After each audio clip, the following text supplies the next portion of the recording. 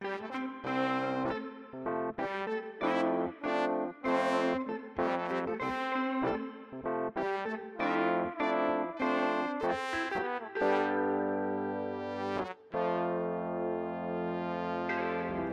Good Pals Podcast with Matt Stock and Zach Stevens.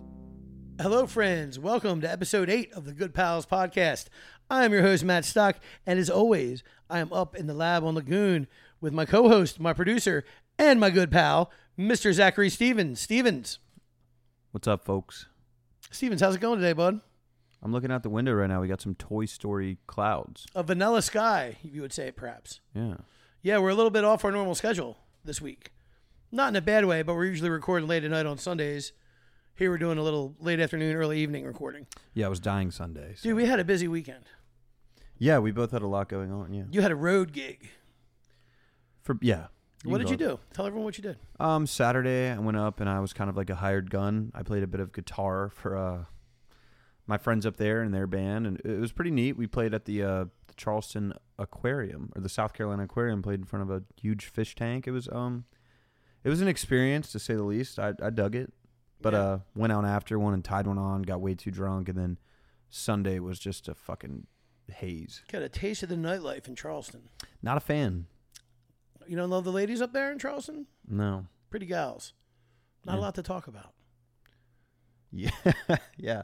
I apologize to some of our good friends in Charleston, their listeners, and wonderful conversationalists and brilliant women.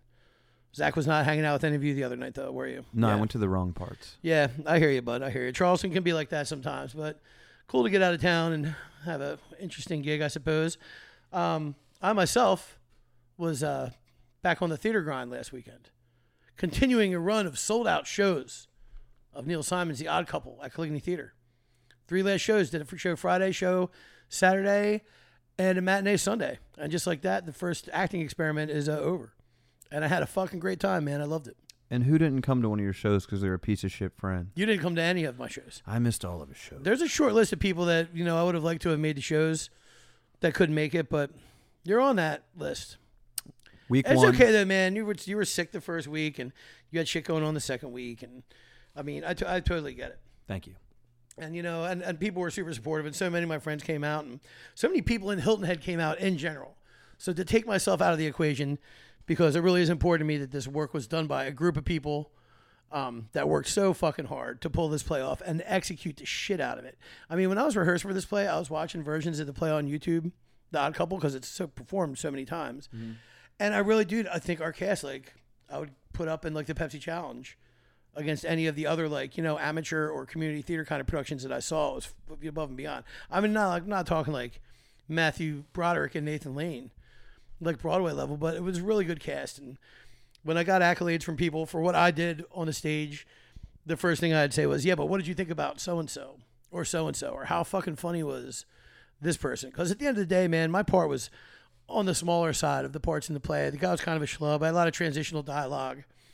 I only had 3 or 4 opportunities or 5 in the course of a 2-hour play to get some laughs, Yeah, and I feel like in a play like that, or just a play in general, it's way easier to enjoy your friends' moments than your own. If you're laughing at yourself, it's kind of odd, Yeah, no, of course. I mean, yeah, that would be weird, but it's just there's so much funny material in the play that my co-actors got to really sink their teeth into and just executed the shit out of it, man. It was so funny and not always easy. I'm lucky that in my scenes, I'm sitting at a poker table, bullshitting around and laughing with my buddies, because you can kind of laugh during the play, and that was kind of a nice outlet. Because if I had to be straight-faced up there, it would be hard, man. Because there's a lot of funny shit going on. So I just want to thank everyone in Hilton Head for coming out and making the play a success, man. 6 sellouts. I think it's good for the future of maybe some more non-musical plays, whether they be comedy or dramas coming up. I plan to stay. I'm going to stay with it. I'm going to try to do some more work. So we'll see what happens. But it was busy for both of us. We had to strike the set after the play on Sunday, which means break down the whole thing that we built. Ended up being a long day. Neither of us were in the mood for it.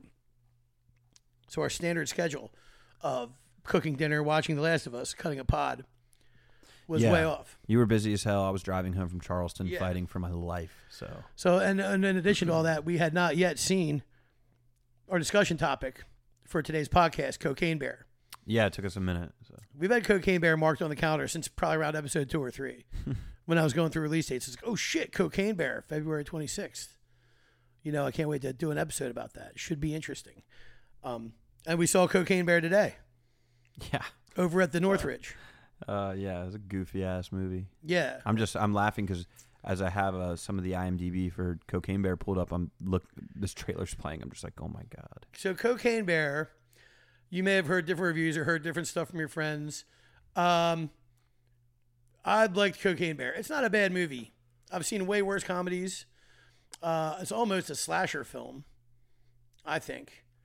It felt a lot like a slasher with some times. comedy laid in, and we're gonna get into Cocaine Bear. And we're gonna also talk about not only drug movies, maybe not even that we necessarily enjoy, but sort of how broad the spectrum of drug movies is. Once you start like looking them up and thinking about it, I feel like there's more drug movies than any other genre of movies. Yeah, and drug shows. Yeah, like just yeah, drugs goes on forever. Drugs everywhere. But a couple little things to talk about before we get into Cocaine Bear and some other flicks that we're excited to talk about. Interesting news from the world of awards shows. We're getting into the thick of award season. We're 2 weeks away from our Good Pals podcast Academy Awards post-show special with special guest Sarah Joey Clemens.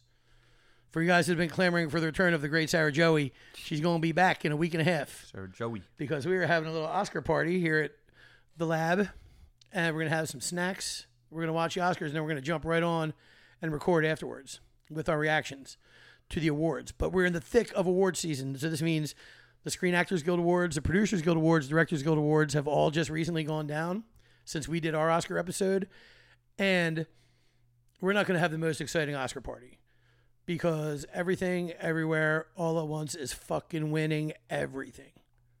I mean, it's steamrolling. I don't know about that, but well, look up the Screen Actors Guild Awards. Did it from crush? Sunday? And look up the Directors Guild Awards and look up the Producers Guild Awards. It's winning Best Picture, Best Director, and Best Acting. Best Acting by an Ensemble and the individual awards. So I will once again say I do think that Everything Everywhere All at Once is a very good movie. Is it sweep worthy? No, it's going to sweep though. I do think it's going to sweep, which is good because I bet our listener David bets that Michelle Yeoh is a lock to win Best Actress. He insists that Cate Blanchett is going to win for Tar, deservedly so perhaps, but we got a 20 spot on it, and I'm feeling like I'm liking that money right now. Feeling lucky. You listen to me, Bets? You better pay up, sucker. We should have Bets over. I was going to say we should invite Bets over for the Oscars because he's a big awards fan, but you don't have room for him on the couch, really. I mean, it's me, you, Sarah Joey, and Leo. Yeah. Yeah. We can make a fourth mic work though. Bets could sit in one of our chairs to watch the show with us. Mm-hmm. Yeah. We'll see. I'll talk to him. I'm sure we'll see him this week. I bet we'll see him tonight at the bar. We're working together this evening too. Yeah. Yeah, the world famous Cool Cats Lounge. The Zach Stevens band is performing. The whole outfit. The three of you guys. Another moment in my life when my drummer finagled his way into a show I'm playing. Wrapping up your winter residency at the lounge. Yeah. So yeah, I'll be bartending there. We're gonna have a good time doing that. I always like when the full band plays together. We always end up having fun, I think, when the whole gang plays. Yeah, absolutely. Beautiful day in Hilton Head. Season started to roll around. And things are changing. So what's going on with you? Have you been seeing or listening to anything recently that has caught your attention? Movie-wise? Yeah, movie-wise or shows. I mean, I think you and I are pretty on the same page. I mean, we're following The Last of Us pretty closely. Yeah. Not to get too deep into, our drug flicks and shows, but I've been rewatching Breaking Bad just because it's so goddamn good. I've never done a rewatch on Breaking Bad, but I mean, talk about being eminently rewatchable. It's the easiest rewatch I've ever done in my life. How fast when you do a rewatch, how fast do you burn through it? I mean, I started probably 4 or 5 days ago. I'm already on season 2. Yeah. I'm just, I'm not really bingey. I'm kind of like an episode at night while I fall asleep and then like an episode at the gym or something. And you know what? It's shows, up until recently, around 10 years ago, most shows had like 22 episode seasons. So yeah. I don't know I don't recall how many episodes Breaking Bad had per season, but I think it was between like 10 and 20.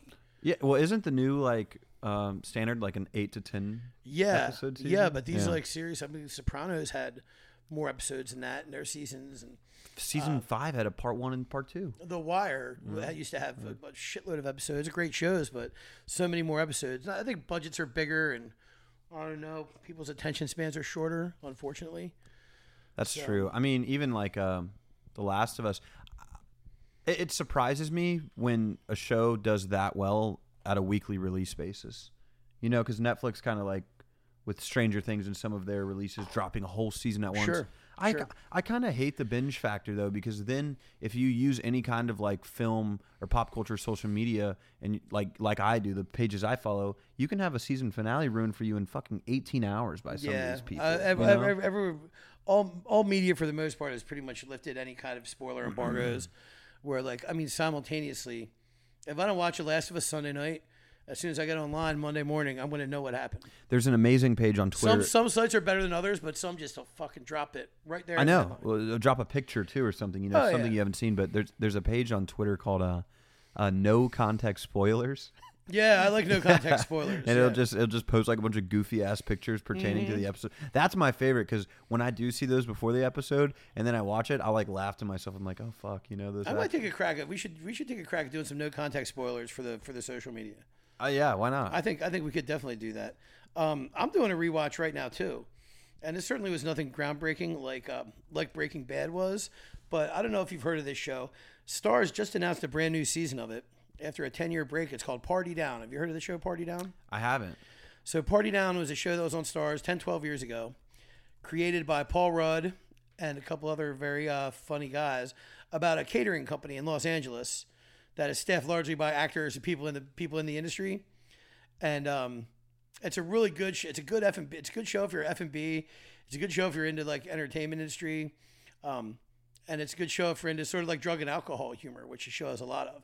But it's got a good comedic cast. Adam Scott's the lead in it. Great cast. Ken Marino's always made me laugh. Ken Marino from The State, originally, who has been behind a lot of great comedy stuff. He's in the whole Wet Hot American Summer crew. It's a lot of the Parks and Rec cast here. God, why am I forgetting her name right now? Jane Lynch. Yeah. Fantastic. Lizzie Kaplan, official girlfriend of the Good Pals podcast. Yeah, well, she's on the show you're watching right now. You pick like 2 an episode. I know. There's more coming up in this episode too. But Lizzie Kaplan, official girlfriend of the Good Pals podcast. Is she the heroin junkie in Breaking Bad? Yeah, that was Pigman's girlfriend. Okay. Yeah. Walt kills. Yeah. You didn't do a spoiler alert for that though, did you? If you haven't seen Breaking Bad by now, I can't help you. Yeah, it's time to get on it, people. But but Lizzie Kaplan's great in the show. Martin Starr is in it, and there's a ton of guest stars. It's just like all heavy hitters of comedy. But they just redid it. They just did a new season. That's on Starz, which most people don't have. But if you have Hulu, the first few seasons of Party Down are on there. It's a half-hour show. It's really funny. So I recommend that. If you got Hulu, check out Party Down. Have some laughs. And Party Down a little bit. Oh, yeah. Yeah, I think you might take it too, Stevens. So that's my rewatch recommendation for the week. One episode of television that I will probably not be rewatching anytime soon. All great things must come to an end. There's always little letdowns in life. And on to that end, we are going to discuss episode 7 of The Last of Us, our favorite TV show. What's up, Stevens? I'm not going to say all good things must come to an end. I don't think we're looking at I said all great things. This show's on a streak from hell. You know what I mean? Of just crushing it. Yeah, I don't think this episode though will be the demise of The Last of Us. Nor do I. Here's what happened. We got an episode Sunday night that was lukewarm. Yeah. It was definitely lukewarm. It was a filler episode that kind of followed Ellie's backstory. A flashback episode. Yeah, I had a friend text me and say, "Don't defend this episode on your podcast." It blew chunks. I was like, "Man, all right." I don't know if it was that bad, but I started out optimistic, and as it went on, I was sort of the analogy that I came up with, which I think is pretty close to accurate, is for those of you that are Stranger Things fans, which I'm sure there are many of, we'll think about the controversial and polarizing season 2 episode where 11 splits to go looking for her sister, and it's a bottle episode, and she's just with all those other kids with powers. Yeah. And it completely derailed the narrative, and everyone kind of hated it. I pushed that out of my brain. I forgot that happened. This is that episode, I think, for The Last of Us. And it's not completely meaningless in the narrative of the show. It shows us a little bit about Ellie's backstory. Maybe not even the backstory that I'd like to see, though. We kind of knew that she was in Fedra school and that she was getting trained to be a toughie and stuff like that. I'd like to know more like how was she born? What was her young childhood like? I'd like to see that, because she obviously is a pretty intelligent, exceptional young woman. But I hate to oversimplify things, but this is sort of about her having a crush on her roommate. Yeah, what we got was another, queer love story episode. But I'm saying that in a way of like, I much more enjoyed the first queer love episode. Yeah, what I mean? This one wasn't as the nature. The nature of the parties involved, I guess, isn't super important, but it bears noting. And didn't you think like the third episode was like a cool filler episode with like this queer love story, but like it didn't feel forced? And this one was like, let's embrace Ellie's whole thing. Yeah, you know it was what I mean? very forced, and I don't know if that. I don't know if Ellie's queer in the game. I think I'm almost positive she is. But actually, I know she is definitely. We know Bella Thorne is. Bella Ramsey. Bella Ramsey. I'm sorry. Bella Thorne. Yeah. Official girlfriend of the Good Pals podcast. Get your head out of the fucking gutter, Matt. Okay. So yeah, but it's definitely a bottle episode. It's a day. It takes course over the day of the course of one night. Last 5 minutes rock though. So I guess like we're not going to get into too many spoilers, but her roommate, and I forget the character's name, unfortunately, runs away from Fedra school, but comes back to bust Ellie out one night. Says she's going to give her the best night of her life, and they go to a shopping mall that has been long abandoned, but is apparently fortified against infected, according to what this gal has learned from her time with the Fireflies. See, and that's one thing that kind of made this episode suck was like, just this like the viewer had so much like suspense of disbelief during this episode. Basically, they sneak into this abandoned mall together, and she finds a way to like cut the breaker to turn on all these lights, and they have the time of their life, and they go into stores and ride carousels, and it's like, yeah, how are you telling me in this fucking lockdown like this fucking town that is you know what I mean? Going back to episode 2, Zach can't say totalitarian. There I go. I got it out. Totalitarian. You're telling me these people aren't fucking pulling up on these lights and noises? Like, I don't know. It just felt they were just it was forced. And how a heavily infected, populated city is free of infection. Because that's what happens at a shopping when mall. You take Daddy Pedro Pascal off the fucking screen for 10 minutes. The story suffered by not having Joel involved in it. And, if we know what we know about Ellie, is, of course, that she lost all the people that she cares about, and she did get infected but displays no symptoms. This is basically the episode about how that happens. Yeah. So from the jump start, what's going to happen. It's The Last of Us. Let's have this, sort of very charming relationship. It's a feel-good kind of relationship, feel-good thing. Feel-good things don't last long on The Last of Us. I'm going to tag a spoiler alert on the episode notes. They get bitten by a zombie, and we know that one's going to die and one's going to live. Yeah. So that's it. And I don't even know if they're going to show us. They don't follow it through to the end. We don't see who dies or no, what happens, but Kinda we know a clicker is going to pop up at some point. Here's the thing, though. Crystal ball prediction for me. I think they bounce back well next episode. I think we're going to get a great episode next week. So we said that last week. I mean, we were like, oh man, I got a good feeling about the next episode because major cliffhanger with Joel getting stabbed. Yeah, but believe me now. No, I think you're right too. But my question is, how many diversions can you take from the main story and keep people engaged? I'm sure the answer is many, and I'm sure the ratings were very successful for the show. The game and all the critics are dick riding the episode like crazy. Well, the game runners and writers did a great job. I mean, they've done 2 parts of an amazing game. They have enough source material to work with and still continue a great show. So I have faith in them for that. But yeah, it'll just take introduction of characters, and HBO's pretty fucking solid, man. So I'm not gonna. HBO is great. They do the best. They do the best series work far and away, I think, in my opinion. And but there's only 2 more episodes of Last of Us left to go.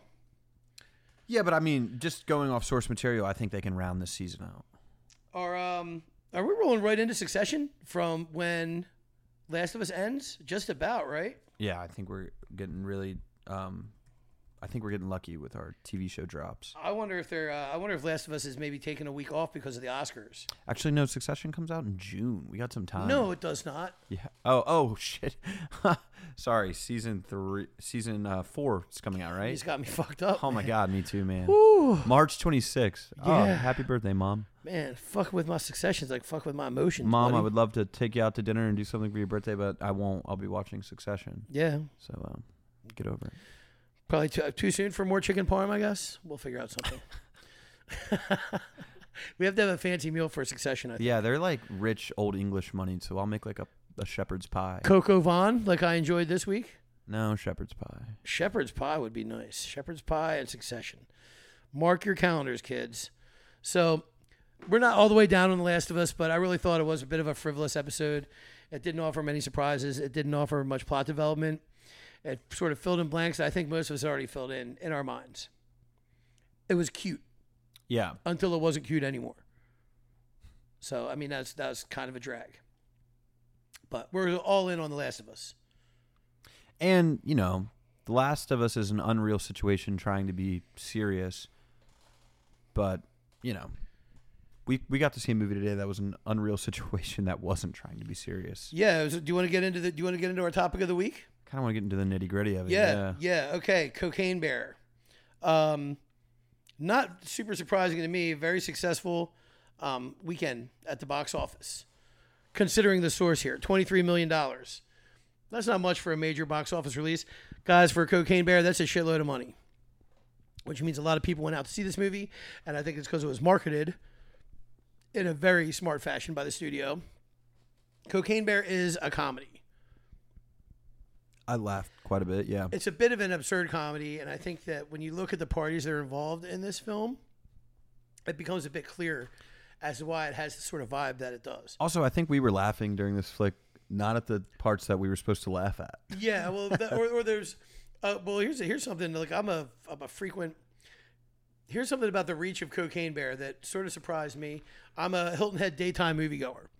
I always go to, the movies during the day, usually by myself. On a beautiful day like today too, I felt. Yeah, it really was nice. But like Nosferatu. We or had, something. yeah, we did have to get this in though, or we could have probably been, hacky sacking in the quad or something, or doing something like that. But throwing disc in the quad. Yeah, we had to see Cocaine Bear, and I figured me and Stevens would have a private screening. I go to movies at Park Plaza, Northridge. Today we had to go to Northridge. I hate those fucking seats.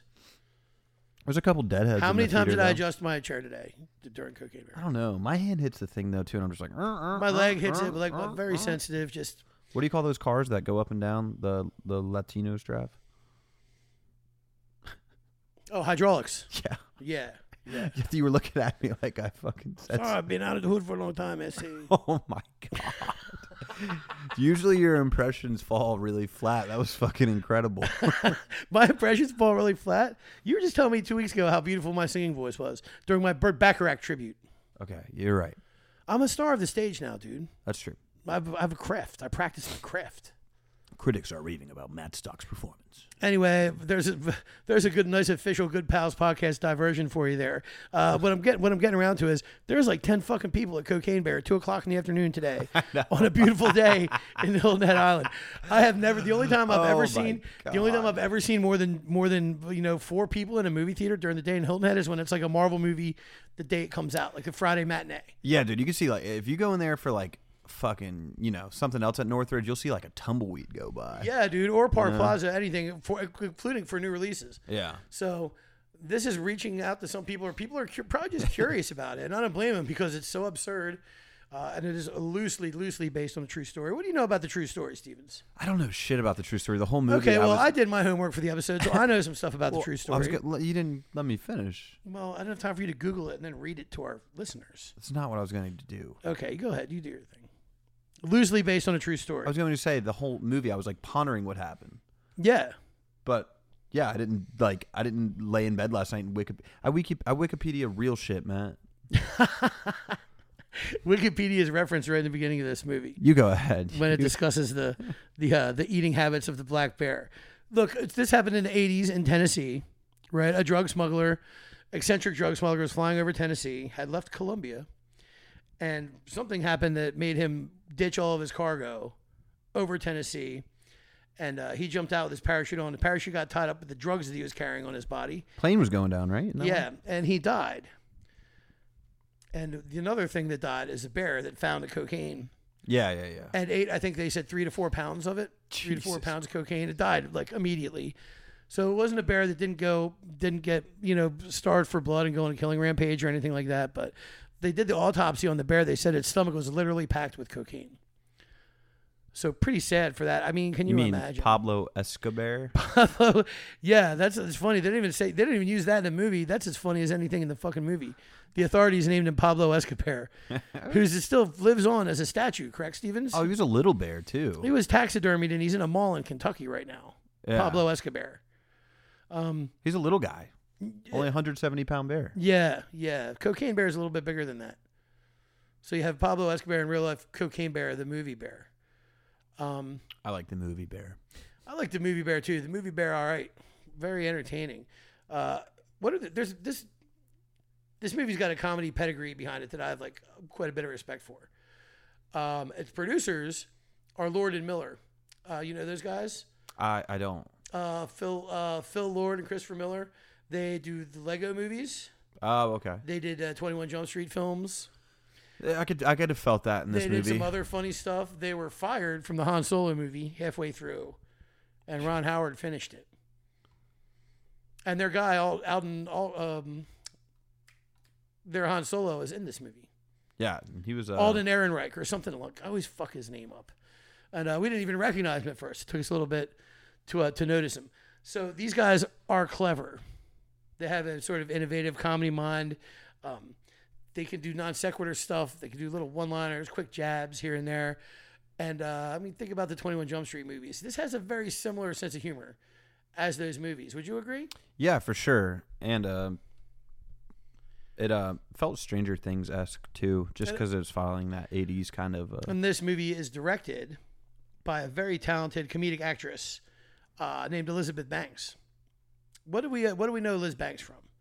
I was first exposed to her in the Sam Raimi Spider-Man film. She played Betty Brant, J. Jonah Jameson's secretary. I think that's when I was exposed to her first because I was... Not a really flashy part, but she stuck out. You know I what always mean? thought that girl's so much prettier than Mary Jane. Yeah, and she was always like, hey, Pete. Yeah. And meanwhile, he's chasing around Kirsten Dunst. But that kiss scene, though. Yeah. What do you think that kiss scene was meant to... change the trajectory of my youth, possibly. I mean, do you think it was? Do you think it was like a sort of like an oral sex simulation? I mean, it was intense. And That's sort of. I'm not sitting over here being a perv. I am, but I'm saying millions of other pervs agree. Well, and it was like he's upside down. It's like a blowjob, dude. And it's like raining. Yeah, it's a lot going on. It's great, dude. It's hot stuff. Yeah, I don't know. I guess I didn't dissect it like. Yeah, this is 2 weeks in a row we talk about that reverse Spider-Man blowjob. We gotta get out more often. Boy, yeah, everything's cool. I'm just still over here living the life of a munch. Just still being a munch. But Elizabeth Banks, the next time she caught my attention was in what I think one of the funniest movies of all time. It's one of my favorite comedies of all time. It's called Wet Hot American Summer. What year was Wet Hot American Summer, Stevens? Is that early 2000s? 2000 and oh gosh, let me get up the IMDb for Wet Hot. I know it was before. Wet Hot American Summer was a sort of a satire of summer camp movies, made with a same kind of deals here. 2001. 2001, a whole bunch of really talented, funny comedic personalities amongst some of Elizabeth Banks' first work, and she is going on to have a very successful career. You got Liz punched up on the as an actress, lots of funny stuff. Always reliable as a comedic actress, and she's done some directing too. She did a Pitch Perfect sequel, and where she got sort of saddled. She got a raw deal a couple years ago, and she got sort of talked into doing a Charlie's Angels reboot with Kristen Stewart, and I forget who the other angels were, and I never even saw it, to be honest with you, because I like Elizabeth Banks, but I have undying loyalty to the McG-directed Charlie's Angels films, starring Drew Barrymore, Lucy Liu, and Cameron Diaz. I've never seen one of them. God, the first one's fucking great. Really? The second one's not bad either. But, yeah, they're cool, super fun movies, great action and everything, just across the board fun. But Liz Banks, what else, Stevens? What else do we have her in that people may know her from? As an actress or Yeah, a good. director? Tell her as an actress. She hasn't directed a whole lot. Yeah, she only has like 7.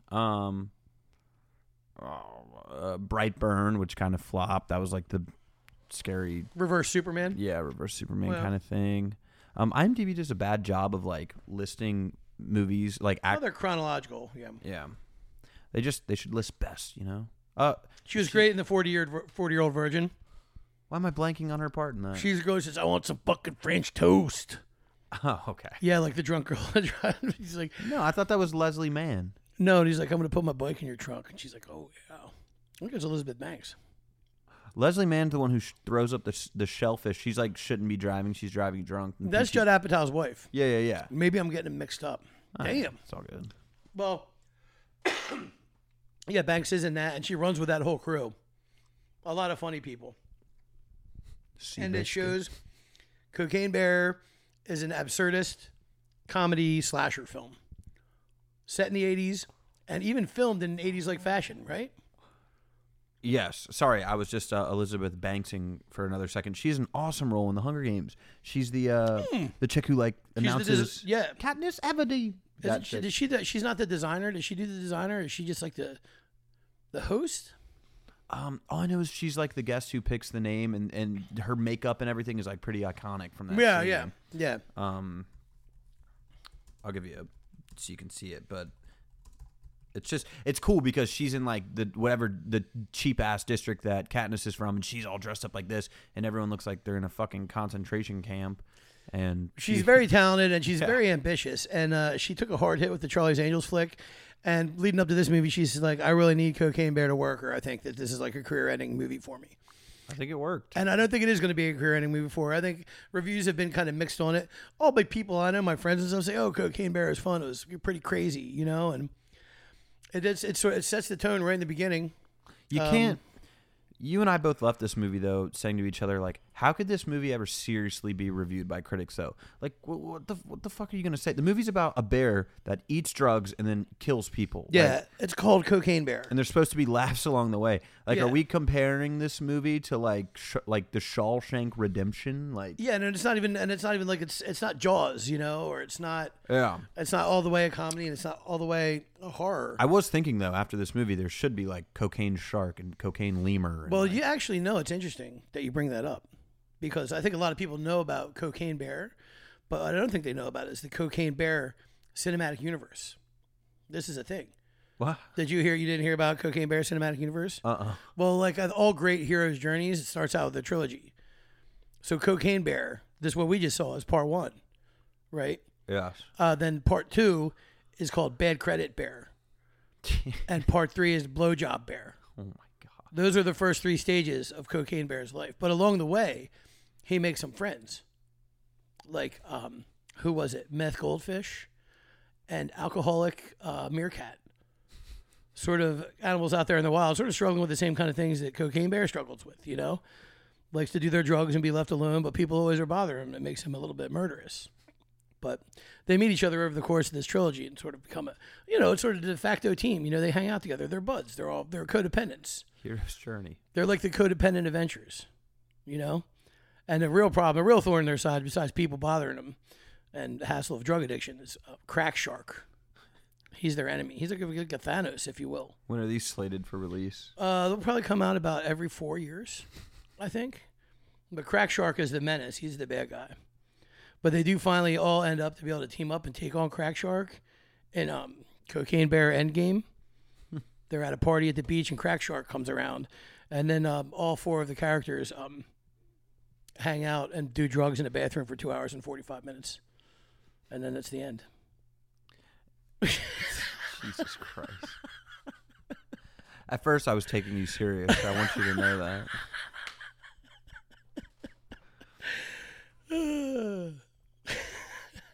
I don't even know what to say. I was talking to a friend of mine the other night about Cocaine Bear, and I was like, "Oh yeah, so apparently it's like almost like a race movie. Like, this all this cocaine gets lost in the woods, and you got the mobs looking for it, the cops are looking for it, this lady's looking for her kid. There's all these people like running around the woods looking for this cocaine. There's 4 waitresses from the Skull Creek boathouse running around trying desperately to find it. Jesus Christ. Yeah, well, just a little cocaine bear humor for you there, guys. Well, Hilton Head is full of cocaine bears. Yeah, I mean, I could only imagine what would happen if a smuggler crashed his plane over Hilton Head Oh my God. and dumped hundreds of pounds of cocaine. A lot of restaurants would be closed that day. A lot of no-call, no-shows. What do you think? I mean, my job would be easy. All the people that annoy the fuck out of me would be gone looking for coke. So I would actually have a peaceful gig for one day in my life. Not too many requests that night. No. Yeah. Oh my God. Yeah, cool. Oh my God. Don't even get me started. There's a guy that my keyboard player, Charlie, is ready to strangle. I have to like rear him in. Because of excessive requests? Oh yeah, there's this guy that comes up every fucking time he sees us play, and he makes this like terrible long-winded joke about like, oh, I would hate it if you covered Free Fallin' right now. I would not want you to do that. Do you suspect that this individual uses cocaine? Yeah. Oh, okay. Yeah, Yeah, I well, would it's expect- because you said he wouldn't be there, so I would expect this individual to. I would see a lot of coked up people making requests for Hilton Head musicians all the time. Yeah, it can be tough. Christ. Yeah. I don't know how people could do coke and play music. I mean, they've done it for years, but it seems, I don't know, absurd. Someone asked me like, "Oh, did you Matt, did you get coke to go see Cocaine Bear?" And I was like, "No, I got it the night before, and then did all of it before I got to go see the movie." 2 p.m. You asshole. That's not true, by the way. I didn't do that last night. I stayed home last night and had a nice little movie marathon and relaxed. So that was cool. But I liked Cocaine Bear, Stevens. I think it was very funny. Yeah, I mean, some of the dialogue. I think it was really funny, and I don't want to spoil any of the big surprise for people because there's a lot of nice little treats and laughs. I will say the movie is wildly gory. Way gorier than I expected. So yeah. it's gross. If you're not a big fan of gore, you might not like Cocaine Bear that much. I mean, personally, I'm not going to say it was a good movie. It wasn't a good movie. It was an okay movie. But do I think it sucked? No. But I also think it knew what it was. Yes. And embraced it. So I think if somebody wants to write like, well, I saw Cocaine Bear and didn't have a profound moment. It's fine. Well, you're a fucking idiot. Yeah, who, it's fine. Went to the theater and tried to have a profound moment with a bear on coke. I think almost anyone will have a couple laughs going to see Cocaine Bear. Nice, lean, and mean 90 minutes, too. Short. Yeah. Yeah. Oh, my God. That was the best part. When it was over, I was like, wow, I didn't spend my whole day here. Yeah, it was short, and it still felt kind of long. Even towards the end, I was like, all right, I think it's time to... Somebody said it best. Somebody said, like, the last 30 minutes, they try to, like, compound on these characters a little bit more that they think the audience cares about, which I didn't care about a single fucking person in this movie. Maybe the comic relief child. Oh, no, it's all chum for the waters. Yeah. But that one kid was all right. The kid with the blonde hair, is that who you're talking about? Yeah. He was pretty funny. Yeah, he wasn't. But towards the end of the movie, they go a little long without the bear, and you're like, bring the fucking bear back. A little bit of drug inaccuracy in this movie. Do you remember when the kids find the 10 pounds of cocaine, and they challenge each other to eat? They don't know how much. These kids are 11 or 12 years old. That was the hardest right? I laughed in the movie. Yeah, it's funny as hell. They dare each other to, how much are you supposed to take this? I think you're supposed to take about a teaspoon. He's like, you eat a teaspoon. Yeah, you eat it. So these kids eat massive spoonfuls of cocaine, and then spit it out immediately. Like, oh, it's gross. Don't want to do it. Yeah. And those kids would be high. Dude, those kids would for be 7 days fucked. based on the amount of cocaine they ingested, even though they spit it out right away. Yeah. Yeah. Lips would be numb. Teeth Yeah. would be... And I was wondering, is this movie going to acknowledge that these kids are super high from this? Or is it Dude, they just didn't gonna... act like skeeted for a second. No, well, that's the thing. I think you're supposed to think they spit it out right away, so they didn't, all get absorbed into their bloodstream. I don't know. I immediately, don't know of the course. intricacies, but I do know. Yeah. Here's the thing. I'm like a Nat Geo photographer for people that do blow. I I don't do it myself, but I sit in the fucking tall grass and watch these retards fucking do it for hours, and I'm kind of a cocaine documentor, if you know. Wow. But, yes, on the outside looking in. Dude, the first time I was 14 years old the first time someone in Hilton was like, want a bump? And I was like, I want you to leave me alone. 14? Yeah. That's sick. Playing gigs, bro. That's sick. When you play music at bars, people offer you drugs. Who offered you coke when you were 14? Do I know this person? Maybe not. No. Well, I'm obviously not gonna. I'm gonna make you tell me afterwards. But that's sick. Yeah. But some people are sick about that kind of stuff around here. But I'm saying that. Look, I'm not saying I don't have the history with the scene. I mean, let's be honest. But in that Jesus Christ, in that person's defense, and also, by the way, I will throw away my one R word that I had in my drawer to use on the Good Pals podcast. I shouldn't say the R word, but where was I going with this? In that person's defense that offered me cocaine, I had a full beard at 14. Yeah, you shredded guitar pretty hard too. Yeah, they were like, "Who's this dad?" So, whose dad is this? So yeah, you might have looked a little bit older. I get it. But yeah, so I found myself entertained by the movie. Some other good actors are in it. Ice Cube's son, O'Shea Jackson Jr. Yeah, plays a criminal who could use I don't know. Yeah, I've probably heard Zach Stevens fat shame an actor for the first time today. Well, ever. First thing we said walking out of the theater is, "Oh, Ice Cube's son could afford to get in the gym." Well, that's just coming I'm from like, a guy. damn. That's coming from a guy who's done like 2.5 months in the gym and thinks now he can talk about the gym. I say, what is it? What does he say in Pulp Fiction? He's like, I mean, brother got a weight problem. I don't know if I'd say he's fat. No, he's not fat. He's a little husky guy. I was kind of taken aback. I was like, damn, he's beefed up a bit. Yeah, well, from what I mean, when he played his dad in and what's the end up Straight Outta Compton. Yeah, thank you. Yeah. He looked like a young, kind of skinny Ice Cube. Yeah, but whatever. it's true. But he's good. Last film for the late great Ray Liotta. Oh my God. Yeah, what a legacy to leave behind. Yeah, but what a dog shit send off. Yeah, not his finest. I mean, they paint him as the worst person in like the first 5 minutes he's in the movie. Yeah, you know what? He's in Goodfellas, so he had a good career. I mean, just based on like Something Wild and Goodfellas alone. I mean, he's a Hall of Famer. Here's something that will throw a little monkey wrench into Matt and I's movie relationship. I think a lot of what Ray Liotta done is not that good. That's just my opinion. Well, I just mentioned 2 movies that I think he's fantastic in. Yeah, which I like those movies. Sometimes he does a lot of the same kind of shit, though. Yeah. I thought he was terrible in the Sopranos movie, The Many Saints of Newark. Yeah, no, he wasn't very good in that. I just don't understand how. I think Ray Liotta took a lot of paycheck gigs, kind of. At the end, yeah. I don't think he was real picky about his projects. I think he had a little bit of a sweet tooth himself. I suspect he might have had a sweet I think he was just happy to be working. I did read, though, Elizabeth Banks said, but this is also sometimes kind of shit that people say about people after they die. Do you know where this was filmed, Cocaine Bear? I mean, those were Appalachian Mountains. I know that. Ireland. What? Ireland. No, I don't. Yeah, man. That. She said they were in Ireland, so I don't know if they took a trip to Ireland or if they filmed over there. What the deal is? They're all over there, and he reconnected with his roots over there. No way that whole movie's filmed there. Though. He said everyone thinks he's Italian. He was adopted. He was adopted by Italians, but he's actually an Irish kid. So he was in Ireland and get the fuck out.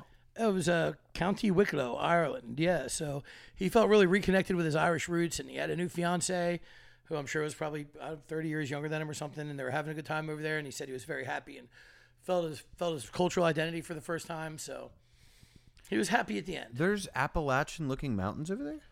Sure, there's mountains in Ireland, man. Well, no, I get that, but like, I mean, as a guy that has grown up some of his life vacationing in some of these spots, wow, it really does. There's a couple pretty shots in the movie. I was sort of surprised they didn't focus on it a little bit more. Yeah, we're going to go all the way to Ireland for that natural majesty. I wonder why they went there, because I mean, I know it's a lot of movies are being filmed in Georgia because of the tax breaks you can get. Yeah, making movies. I mean, God, a lot of those Avengers like city scenes are in Atlanta, right? Oh yeah, yeah. They film a ton of shit there. I mean, I will say this, like you know what I mean when I say like the Blue Ridge Mountains, like those aren't the Rocky Mountains. When you see them, they're domed and covered in tree. Yeah, you know what I mean? Yeah, that's why I was totally convinced this movie was shot in Georgia somewhere. Yeah, but they didn't do it. I saw a couple shots where like, oh, that looks nice, but it wasn't. The scenery wasn't a big part of it, but the major part of the budget was, making the CGI bear. Yeah, it looked okay effects wise. I've seen worse. I've seen better. I didn't think it was bad. It wasn't bad to. I'll tell you this: I thought the fucking CGI bear in this movie was better than the CGI bullshit in Avengers: Quantumania. Oh man, Quantumania, dope movie. MODOK. Can we talk about though? One thing we jumped right over, and you probably every time I say that we missed something, you're like, I was just about to say that, Steven. No. But the movie opens up with Jane by Jefferson Starship. This was my favorite thing, my favorite little Easter egg. You can go ahead and drop that because you showed it to me. But so it's an '80s movie. It's got some good needle drops in it. I think Jane's a '70s song, but whatever. So I know it was going to have some good '80s songs in it, and it does. But the movie's opening credits are set to the song "Jane" by Jefferson Starship, which I fucking love. But what I thought of right away is that the first time I ever saw Jane in a movie, it was in the aforementioned Wet Hot American Summer, the funny summer camp movie, where the opening credits are also set to Jane. And the very first image that you see in Wet Hot American Summer is a super foxy Elizabeth Banks, official girlfriend of the Good Pals podcast, dancing by a campfire to Jane by Jefferson Starship. And she also used that song to open this directorial debut to hers. And I think this is cool, and that makes her cool as hell. And I like Elizabeth Banks, and I want her to do more shit. I want to see what she can do. When it started, though, with that needle drop, because Jane, just a badass song. It's a banger. I was like, oh, we're going to get tons of needle drops this movie. We didn't. No. We got, like, royalty-free moments where, like, there was just, like, sounds I, like, could have put in, like, my high school films. You know what I mean? Well, I'm sure that was money, too. They didn't have a lot of money on this, man. They put it all into that bear for real, dude. Well, and the bear didn't look bad. That's why, I can do it. That was the goal. The bear and I guess the gore, which was okay. Dude. How about that ambulance scene? Guys, there's a chase scene involving an ambulance in this movie that is really something else. Wild. Yeah. But it's well shot. It's well shot and it's well cut. Like, Cocaine Bear's all right, man. I can dig it. If you're not uptight and you want to have a good time at the movies and you can stomach some gore and, you have a major problem with drugs, then I think we're in agreement to say, go see Cocaine Bear. Enjoy yourself for 90 minutes, man. Have a few laughs. Yeah, why not? Yeah. Good job, Elizabeth Banks. Yeah, it's not going to ruin your career, girl. You got this. Not the greatest drug movie of all time, though. No, and what is, in your opinion? Well, we had dinner at Big Bamboo before we came over here, and we're doing a little pre-show recording. Be good. Why are you pointing at me right now? Matt sometimes has a tendency to express his... Listen, I speak the truth. I'm the fucking man of the people. If I lie to the people, then I won't be the man of the people. That's all I'm going to say about that. Anyway, what I did point out to you is, besides, I thought my hamburger was maybe a little bit expensive at Big Bamboo. Oh my God. But whatever. It's three of my top 5 favorite movies of all time are considered drug movies. Goodfellas, Boogie Nights, and City of God are probably my top 3 favorite movies, literally. And they all involve drugs. I don't think of them as drug movies in my head, though. Boogie Nights, yes. Goodfellas, mob movie. City of God, mob movie or crime movie, And those are movies that I'm not going to talk about any of them here because I love them all so much that I would like to expound on them at length on further podcasts when we have that. But there's still plenty of drug movies to talk about. The problem is, Stevens, there's a lot of different kinds of drug movies, subgenres, if you will, correct? Yeah. So you got a movie that's about drugs, a movie that's about people that do drugs. There's a movie about people who sell drugs. There's a movie that's made by people that were clearly on drugs when they made it. There's a movie that was heavily influenced by drug culture. There's a movie that's enjoyable to watch while you're on drugs. Yeah. These are all drug movies, right? Mm-hmm. So we're going to try to mix it up and talk about a few different ones. But when I first think of drug movies, I think of comedies first before anything else. Are you the same boat or really heavy?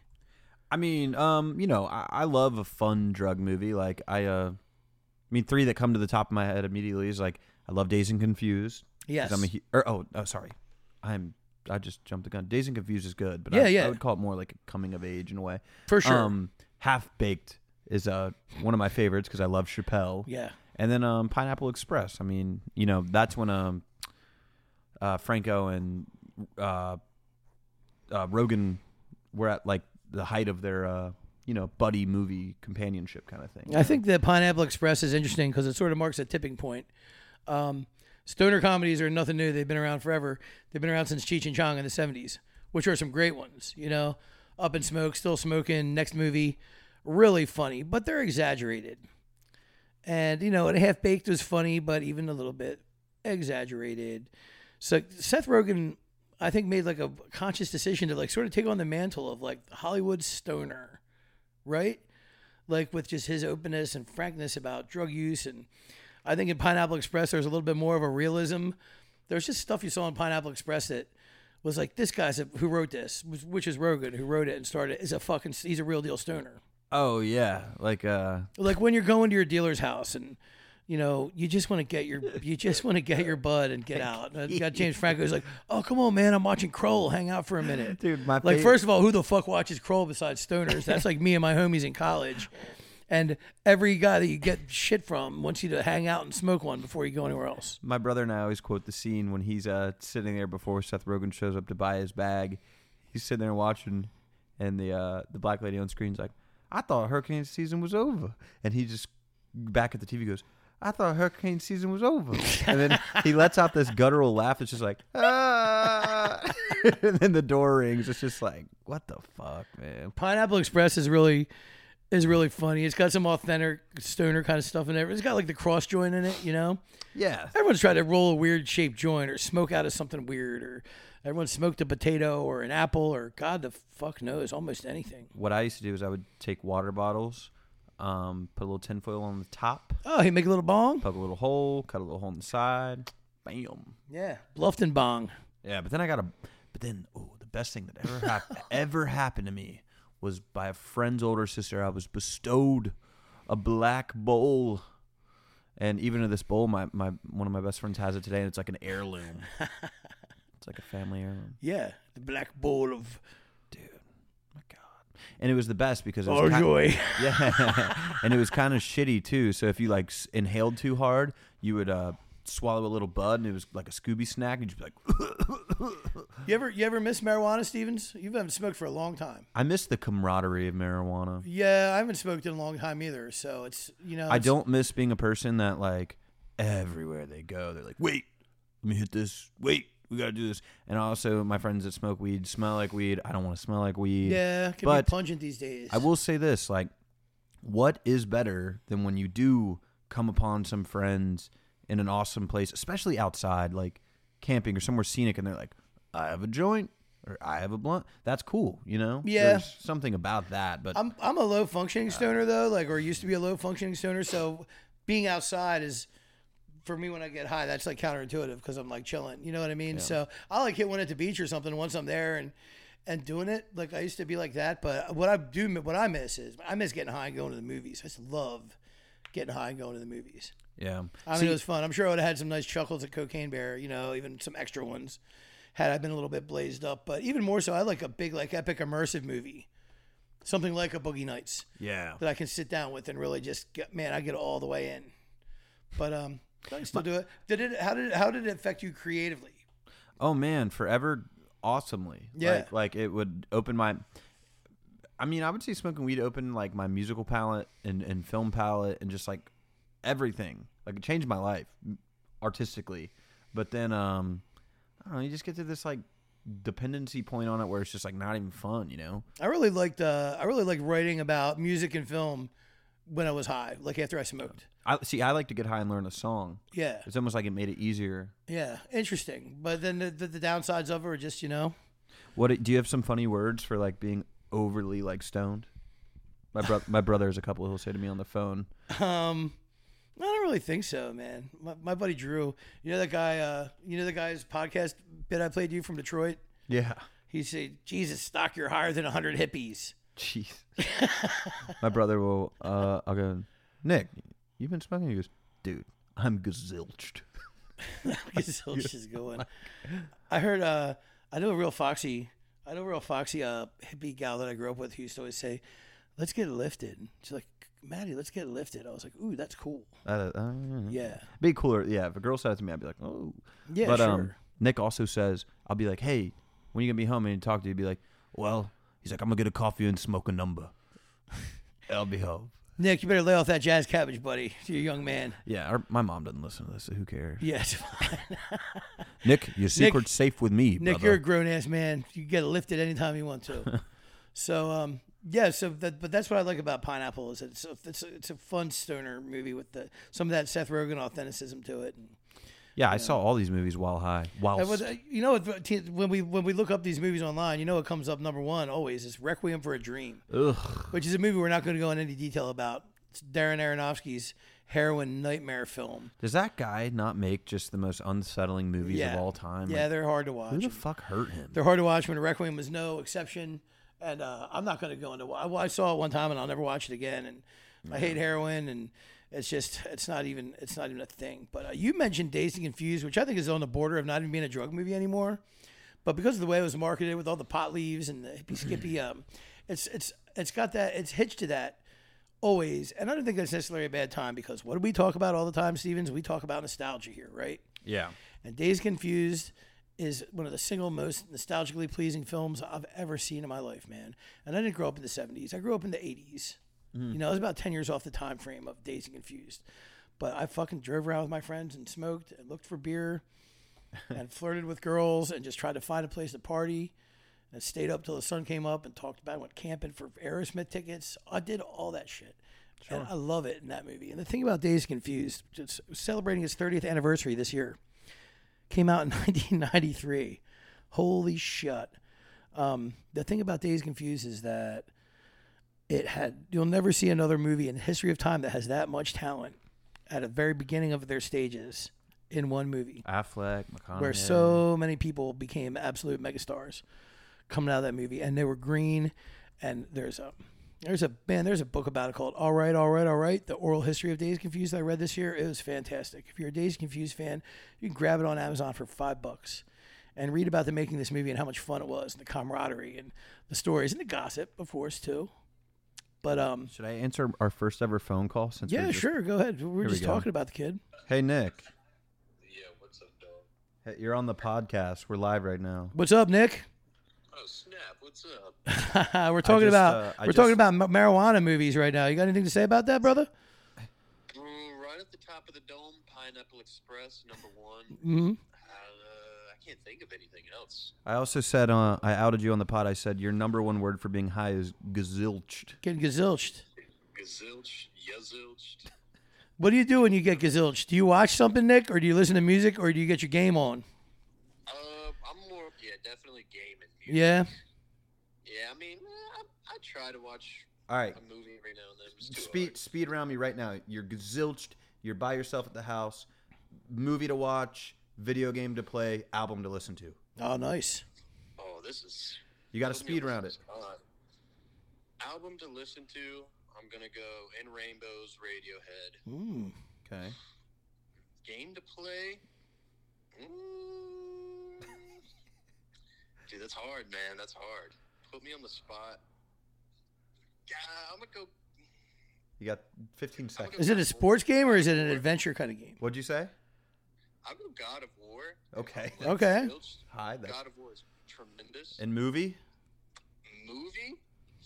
I hate to say it, but dude, Interstellar is just something else. I mean, it'll make you cry. It'll make you happy. It'll make you want to turn it off about halfway through it. You're on You know what's funny, Nick? Matt's not an Interstellar fan or a Radiohead fan. Hey, I'm a Nick fan all the way. Let's make no mistake. I'm with you on these. 2 daggers. These are all about opinions, brother. But it's interesting that you called because we were just talking about you on the pod 2 minutes ago. So we're like, let's put him on. Fuck it. First ever phone call on the pod. But Nick, I'll give you a shot after this. I love you, dude. All right, I love y'all. All right, bye, Nick. Ooh, I love y'all. Ooh, he loves you too. He's a good kid. He is a good kid. You don't like Interstellar? No. What is wrong with you? It's so boring and so just pretentious and fucking sappy, stupid. Can we have pretentious? Yeah. Can we get 2 trump cards, every 5 episodes or something, where we're allowed to just look at one another and just go wrong? Yeah, sure, that's fine. I mean, we always have these things that we disagree on. But if we agreed on everything, this wouldn't be fun. I watched Interstellar once, and it was like a fucking labor to get through it for me. Really? Yeah. And I wasn't in a bad mood. I didn't have anything going on. I was excited to see the movie. I love Christopher Nolan, but I don't think Jessica Chastain has ever done anything bad in her life. Yeah, I love Jessica Chastain. Dude, when McConaughey answers that signal call, the video call from her, and she's like, "We really miss you back here, Dad." And he starts hysterically crying. You didn't feel anything?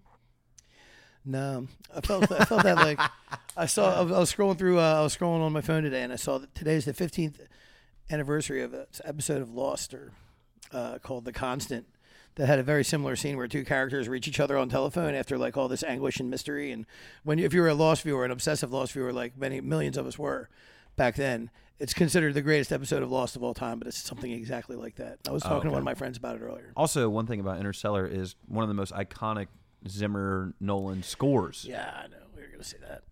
You didn't like that? I mean, it's cool. There's lots of good music out there. I don't know. Maybe it's just I'm just a product of I'm just a stan, bro. I'm a Nolan stan. That guy could put shit out, and I would say it's good. What movies did you like to watch when you were high? Do you want me Interstellar? To give, You probably had watched some. No. You guys probably watched some Nolan, right? No. Do you want me to give you like my 3 like rapid rundown like I did in Nick? Just any like or like, I don't know, game, music, whatever. But I mean, we're mostly talking about movies or TV shows here. Fair. But like for me, like me and my buddies watched Pink Floyd, The Wall, constantly in high school. That's good. Because it was just it was really visionary, pretty intense. It had beautiful animation, half live action, and of course just the soundtrack. The Wall itself, the double album, which I think a lot of Floyd fans get a little bit down on. I think it's great. Yeah. If not, maybe a little bit bloated. But the movie is intense. Yeah, I used to always think Bob Geldof looked Alan like... Parker was the director. Yeah, Bob Geldof played Pink. Yeah, I always thought he looked like Jevon Daly in that movie. Really? A little bit. I'll have to check it out again. Showed it at the theater and got a huge turnout for it. I couldn't believe it. Yeah. But I have my answer for you. Yeah. I think the best movies to watch when high aren't a singular movie, but from a singular director. I think if you're stoned, you should watch some Wes Anderson movies. Yeah. Why not? No doubt, dude. Yeah, Huge stoner movies. I agree. Like Grand Budapest, laugh your ass off. Tenenbaums. Yeah, Tenenbaums, laugh your ass off. Rushmore. Dude, get high and watch Fantastic Mr. Fox. Oh my god. Yeah. I feel like we're doing the scene from Half Baked where Jon Stewart's like, you know what's better? Looking at the stars on weed. It's George Clooney and he plays a fox. We gotta watch it on weed. On weed. Yeah. Yeah. So I mean that's Clooney says, what the cuss? Yeah. Or I can't whisper. Yeah. And they wear bandit masks. I like bandit masks too. Nice. Very cool. Yeah, that's a good call. His movies are fun to watch. Yeah. How about cautionary tales about drugs? Ooh. I mean, Requiem for a Dream is definitely one that falls into that. God. But when I think about, someone who's, look, man, I've struggled with some addiction issues in my life, and I've experienced a lot of stuff with drugs. And there's a movie that makes my skin crawl. Well, not makes my skin crawl, it gives me anxiety. Is it's by the director of Boogie Nights, Paul Thomas Anderson, but it's called Magnolia. Oh, okay. And one I haven't seen because honestly, there's like a looming like pressure to like enjoy it. It has an overwhelming arc of a sort of hysteria to it, or an inflated sense of like drama. But there is one character in the film played by Melora Walters, who is a cocaine addict, and she's just having herself a day. Nothing bad happened. I think she's had an argument with her boyfriend or a breakup, but she's just hanging out in her apartment with her curtains all closed, listening to music, chain smoking cigarettes, and blowing lines. And John C. Reilly plays a cop who loses his gun, and he's looking for it, and he comes to her apartment. She has to deal with, and this full-blown state of like cocaine mania / paranoia, having a cop come to her door, and then end up talking, and then he like asks her out on a date, and she said because they have a weird vibe going or something like that. But there's an authenticity to it. The way she's behaving, the way she's thinking, the way she looks, that is like nothing I've ever seen. And it's not a cool way to feel or be. So if you're ever curious about what it's like to really do cocaine, watch Magnolia. And just fast forward to all the scenes with John C. Reilly and Melora Walters. I'll give you a pretty good idea. And those scenes are just so unsettling. Like in Requiem, like the fucking fridge is yelling at the lady. They are unsettling. In Requiem's unsettling. It's like the scene of Boogie Nights with Julianne Moore and Heather Graham, where they're just blasting lines in the room. Also authentic. Look, Paul Thomas Anderson is a cocaine movie guy. He's a great director. I don't know exactly what his proclivities are. There's word of mouth stuff. Like he was with Fiona Apple for a long time, the musician Fiona Apple. Yeah. And after they had an acrimonious breakup, she said that, it was like hell, being with him because she would like be locked in a screening room with like him and Tarantino for like hours and hours and hours on end. Sounds like hanging out with you and Chase McCord. With them just showing movies and like, banging lines. And that's funny, Stevens, you son of a bitch. But just like for hours and hours, and it was just like torture for her. I'm sure at the time it was torture for her at the same time too. But I've never seen Basketball Diaries, but from what I've heard, that's a cautionary tale as well, right? Yeah, for sure. I don't remember it super well. It's a good movie though. Yeah. I mean, I highly recommend you see Magnolia, Stevens. I didn't know you'd never seen it before. No, I'll give it a run for sure. Maybe one of Tom Cruise's best performances. Now, of all if time. you had to just say, top of your head, what is the most famous cocaine movie of all time? The World Is Yours. Oh yeah, Scarface. Yeah, for sure. Definitely Scarface. What you think about Scarface? I think it's fun. I think it's so fun. I think it's a little overrated. Possibly, but it's very over the top, but it's very 80s. Great synth score by Giorgio Moroder. And is it Pfeiffer? Yeah. Hot, feeling hot. She's just so hot. The official girlfriend of the Good Pals podcast, Michelle Pfeiffer. And member of the Good Pals guys, Hall of Fame. Take a shot every time Matt finds a new girlfriend for the Good Pals podcast. Have fun with it. You'll be shit-faced by the end of this. See you on the other side, right? Ooh, Damn. real quick to backtrack to pot. Like in another drug show, probably maybe the best drug show of all time, Breaking Bad. I've been rewatching it. You know what's funny? The way in season 1 they talk about weed, because the show came out in 2008, and since 2008 the whole like they talk about weed on Breaking Bad. You mean? Yeah. In what sense? Well, in the beginning, Walt. I'm asking because I don't really remember. Well, Walt uses his relationship with Jesse. He lies about cooking meth, and he says Jesse Pinkman sells me pot. Oh yeah, because of the cancer. And they they talk about pot in the next couple episodes as if it's like literally the devil's lettuce. But now, if you watch anything, everyone's smoking weed. Yeah. You know, any show, so that's just kind of it was a matter of time. You know. You any other big guns jump out of you when we talk about drug movies? Well, it's not a drug movie, but it's a movie where drugs fucking are. I guess in a way it is a drug movie, but. Midsommar, you said you wanted to mention it. Yeah, Midsommar is one of my favorite movies the last 10 years. It's a psychedelic drug movie. I love it. I love Ari Aster. Yeah, it's a psychedelic movie because the characters do ingest a lot of psychedelics in it. Mushrooms, at least in the beginning. But Ari Aster, the director, has pulled off one of those feats where I talk about the Magnolia stuff and the authenticity of the cocaine use in it. The authenticity of the mushroom use in Midsommar, I think is impressive. Yeah. Like, you really get the way the trees flow, things sort of breathe a little bit. It's subconscious. If you're not looking for it, you'll notice it a couple times. But if you watch it a couple times, you're like, oh Jesus, there's a face in the tree. Or that's a really extreme example. But things move and sort of pulsate and breathe in scenes where you really don't know what's happening, and it's sort of it's like having a psychedelic experience by proxy, and then it becomes pretty terrifying.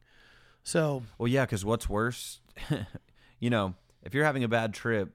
That's on you to win that moment. But if you're having a bad trip and like about to be murdered, that's and Midsommar is about a good 3 hours long almost. So is it? Fuck, I don't remember. Yeah, you can get sucked into it. It starts out gnarly and it just doesn't really let up. See, I'm like a scary movie guy, but I'm like a traditionalist. Like I want to watch like Tobe Hooper or a slasher flick. And I remember I was dating a girl who was like, we have to watch Midsommar. And I'd been putting it off just exactly how I put Hereditary off. Right. And all these fucking movies now that are just like, they're good movies, but man, they're like meant to fuck you up. Like, A24, dude. Yeah, it is A24. It's like we don't want to scare you. We want to traumatize you. It's weird though. And now I find myself being sort of critical of some more standard horror movies. Like I watched a movie called Smile yesterday. You watched that yesterday? Do you remember seeing the promotions for Smile? Of course. It's on Amazon Prime. Yeah. It just came on there. I heard that was good though. It's not. It's really stupid. Like, okay. I didn't even understand. Like, it was bad. The promo hook was great. Remember, like football games and baseball games, and a person smiling in the crowd, and that's scary in the movie. But then what it builds up to and becomes like, I don't know if I missed something or perhaps dozed off, but I really fucking hated it. Yeah, and scary movies used to have like, I don't know, better use of sound effects in my opinion too. Yeah, and, like soundtracks and. Yep. There's still some good ones out there though. I love scary movies. I'll keep on seeing them. We got a couple coming up that I'll be talking about in the next month and a half or so. A new Scream movie comes out, I think, in a few weeks. Dude, are you a big Scream guy? Some of them, yeah. Okay, cool. Because I like the first one because I think it's pretty iconic. It was great. But and the last one that they just put out was good too. Really? Okay. So we've got a Scream coming up, and there's also an Evil Dead movie coming out in April that looks gnarly. Ugh. That other one fucked me up. Evil Dead movies are intense, dude. So, but I'll take the hit on those. I'll go see these movies. Do you remember the most recent Evil Dead that came out, like the really fucked up gory one? Yeah. I made a bowl of top ramen chicken flavor. Oh, okay. And started that movie, dude. I didn't even touch it. Yeah, I didn't eat the noodles because I had to let it cool down. But by the time it cooled down to eating temp, I was in the middle of that movie and I'd lost my appetite. It was like the worst fucking timing ever to make. It's like Halloween parties when you're a kid. They're like, "Aren't you going to eat your bowl of guts?" Holy shit. Seriously, I can't blame you. I wouldn't want to eat shit after watching The Evil Dead either. Ooh. But horror is a thing for us, and there's a lot of great films about drugs or influenced by drugs or enjoyable on drugs. I think we can agree on that. Are there any other ones you need to throw in for cherry on top? think we covered a nice amount of them. You know, honorable mentions, but ones we didn't really care to talk about. I mean, Fear and Loathing, that's highly drug based. You know, there'll be many that listeners feel we left out, and please, we love to hear what you guys think. But I don't like Fear and Loathing being associated with drugs all the time. Well, drugs are a big part of the first 50 pages of the book, the Vegas trip. I mean, the story, maybe Hunter S. Thompson's best written work as a favorite writer of mine. Mm-hmm. I mean, it's a lot about Vietnam and Nixon and the death of the American dream and how disillusioned he became with America and politics and what the fuck was happening. The drugs were a big part of that. And it was so richly written and so goddamn entertaining that really sort of became what the book was known for. But if you ever have a little bit of time on your hands and you feel like picking up a book, grab Fear and Loathing in Las Vegas and read it. You can enjoy the movie, dude, because Johnny Depp's great. I mean, he lived with Hunter Thompson. goddamn bats. He immersed himself into that, How weird is Tobey Maguire in that scene? The kid who jumps in. Dude, I mean, Depp shot That's Hunter S. Spider-Man. Thompson's ashes out of a cannon. Yeah, they shot him. Yeah, shot him into the sky. Good funeral, right? Out of a gonzo cannon. It's like face shaped like the shrimp. The fist, not the shrimp. I don't know what I'm talking about. We've gone over time. I'm entertained. I'm entertained by the Fear and Loathing movie. Light him. Somebody light him. It's a bit over the top. Maybe focuses on some of the wrong things. Just in my opinion, as a writer and a great admirer of Hunter Thompson. Did you like my Mitzi Shore impression right there? I didn't know who that was you were talking about. Back from the Comedy Store. Yeah, back in the day when people would light him. If Mitzi Shore, who was the mother of the Comedy Store in L.A., if she didn't like your set, she would just say from the back of the room, "Light him, get him off." We are probably. At what time? How long are we? We're like an hour and 15 minutes. We've done an hour and 10. Yeah, that's I think it's a good. That's probably a good stopping off point for this episode. What movie are we seeing next week? Creed. Yeah, well, we have coming up next week. We're on a short week, but we are going to be looking at Creed 3, the continuation of the overarching Rocky Balboa scene with Michael B. Jordan as the son of Apollo Creed. This is the third part. This first one is not going to involve Sylvester Stallone in any shape or form. I think he has a producer credit on it, but he won't be appearing in the film. There's a couple reasons for that, too, that we're going to talk about. God. Michael B. Jordan's directorial debut, by the way. He directed this one. Oh, fuck yeah. So I think what Zach and I are going to talk about is we're going to look at Creed 3. We'll probably do a quick Last of Us look. We'll talk about Creed 3, and then we're going to talk about our favorite combat or fighting or conflict movies and putting like a broad curtain on it. Yeah. And I also want you to think a little bit, Stevens, about most auspicious directing debuts by actors who become directors and their first films. I want to talk about a couple of those too because we're going to be taking a look at Michael B. Jordan's first movie. You're making me want to talk about him now. I hope off the top of my head. Yeah, I hope it's good. Let's not forget Creed's nemesis in this movie but Donnie Creed's nemesis is being played here by Jonathan Majors, Kang the Conqueror, the next big thing. Who could, for the first time in a long time, have back-to-back box office chart top. Last week he was a star in Quantumania, which hit number one, and Creed 3 could hit number one. And it will. In a week. It will. That's crazy. Yeah, I'm getting some serious Clubber Lang vibes off him in Creed 3, which would be the analog of Mr. T in Rocky 3. Something else I'm definitely going to talk about is Rocky 3 when we talk about Creed 3. We're going to talk about all kinds of stuff and probably a lot more shit that we don't even have planned because that is how we do it here on the Good Pals podcast. Until next time, guys, go out, have a little fun, see Cocaine Bear, read a couple books, listen to some good tunes, enjoy yourselves, and we will see you next week.